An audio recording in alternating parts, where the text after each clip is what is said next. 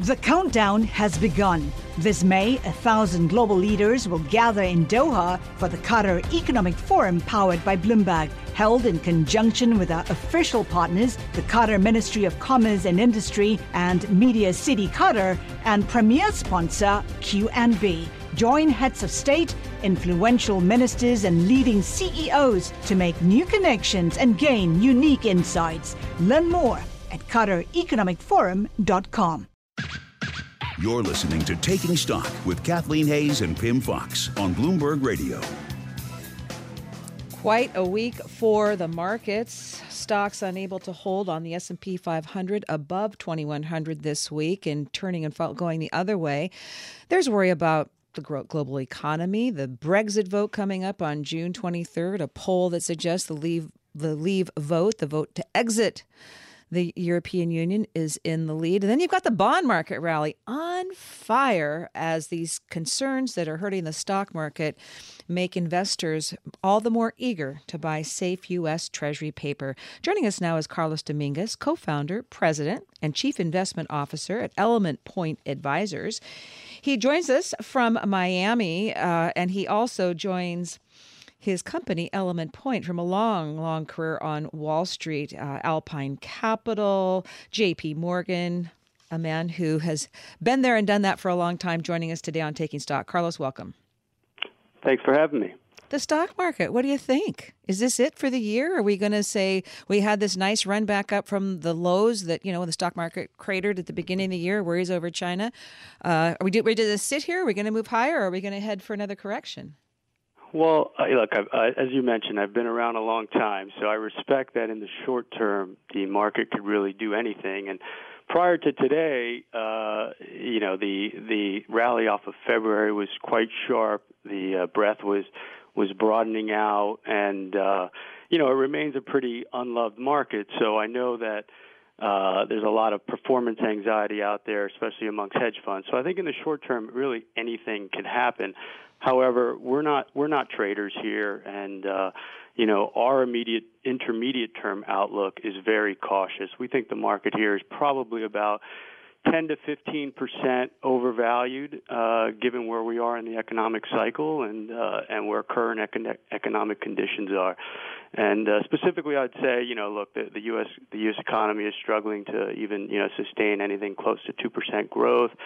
We've got a manufacturing sector that is showing no growth. We're near full employment. We're starting to see a little bit of accelerating wage pressure, which is pressuring corporate margins. And productivity has been very meek. Actually, in the first quarter, productivity was negative. So, when you take that all together, it doesn't paint a picture of being too bullish on stocks in the intermediate term. But, I think you made reference to it. I think the elephant in the room is really what's happening in the bond market, especially the global bond market, which is portending slow global growth and an environment where equities will not do very well. So let's break this down a bit, because the reality is there, and as you say, you're a medium, you're a longer term investor. You're not going to worry about the wiggles, but you do want to make money for your clients. So at a time like this, where do you put your money? What kind of stocks do you buy? What do you avoid? Right. So, look, we're multi-asset class investors, but when you look at our specific equity allocation, we kind of break the world down into what we would consider core holdings, which are names that have sustainable competitive advantage, that generally kind of grow NAV over time. They're the names that are widely known, such as J&J, General Mills, Pepsi, Pfizer, Honeywells of the world. So though we have an overweight to those names that we call core allocations, and then we also break up. By style, we look at value and contrarian names. And then on the other side, on the more aggressive side, we look at what we call growth and momentum names. And in a market like this, we tilt heavily towards value and contrarian names.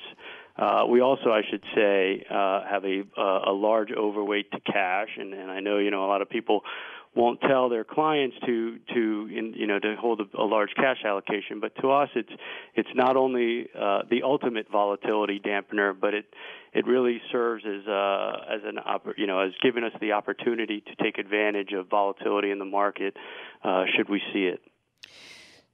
Bonds, they've got all kinds, and a lot of them have slipped into negative territory. What about $10 trillion worth of bonds around the world with negative yields? And of course, you've got sovereign, you've got the governments, you've got corporates.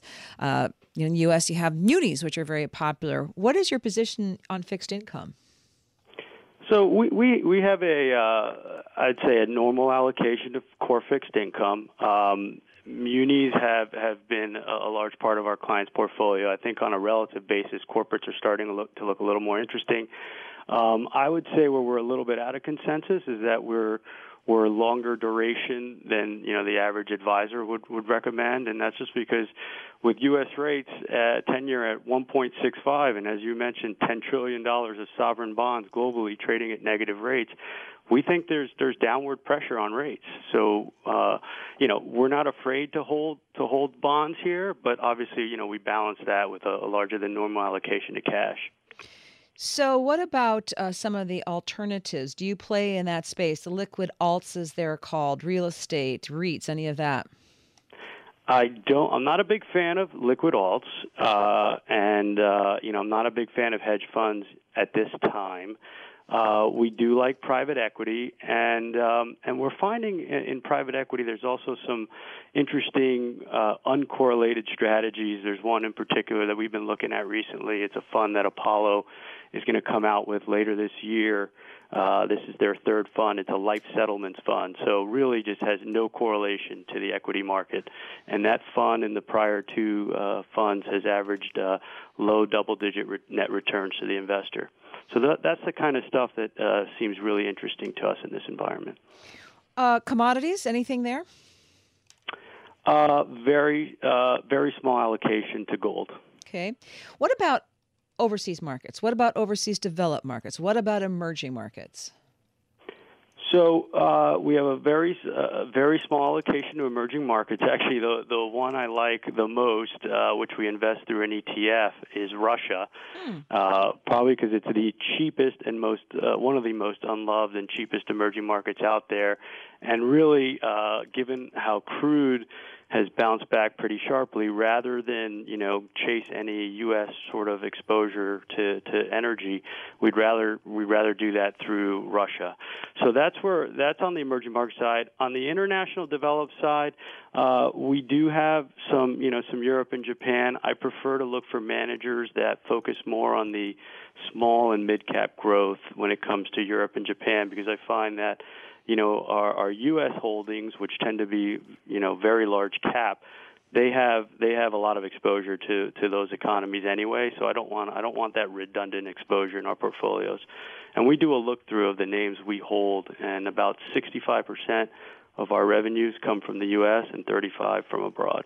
Just a quick comment on Apple. It's on my mind because the developers conference next week, and I don't even talk about individual companies, but what is your sense of Apple and that kind of stock that was in such great favor for a while and now seems to have languished a bit? Well, this is the kind of environment where I actually want to own a name like Apple. It's generally unloved. The slow growth environment where the smartphone heavy growth phase is over, but it's well known. They've got a lot of cash. They're returning their cash to shareholders, and the company has shown a history of innovation. So to write them off at this stage is I think fool's gold. Carlos Dominguez, thank you so very much. He's co-founder, president, chief investment officer at Pointe Advisors in Miami. I'm Kathleen Hayes. My co-host Pim Fox is on assignment this afternoon. Movers and Shakers, the market close, coming up on Bloomberg Radio. The countdown has begun. From May 14th to 16th, 1,000 global leaders will gather in Doha for the Qatar Economic Forum powered by Bloomberg. Join heads of state, influential ministers and leading CEOs to make new connections, gain unique insights, and uncover valuable opportunities in one of the world's most rapidly rising regions. Request your invite for this exclusive event at QatarEconomicForum.com.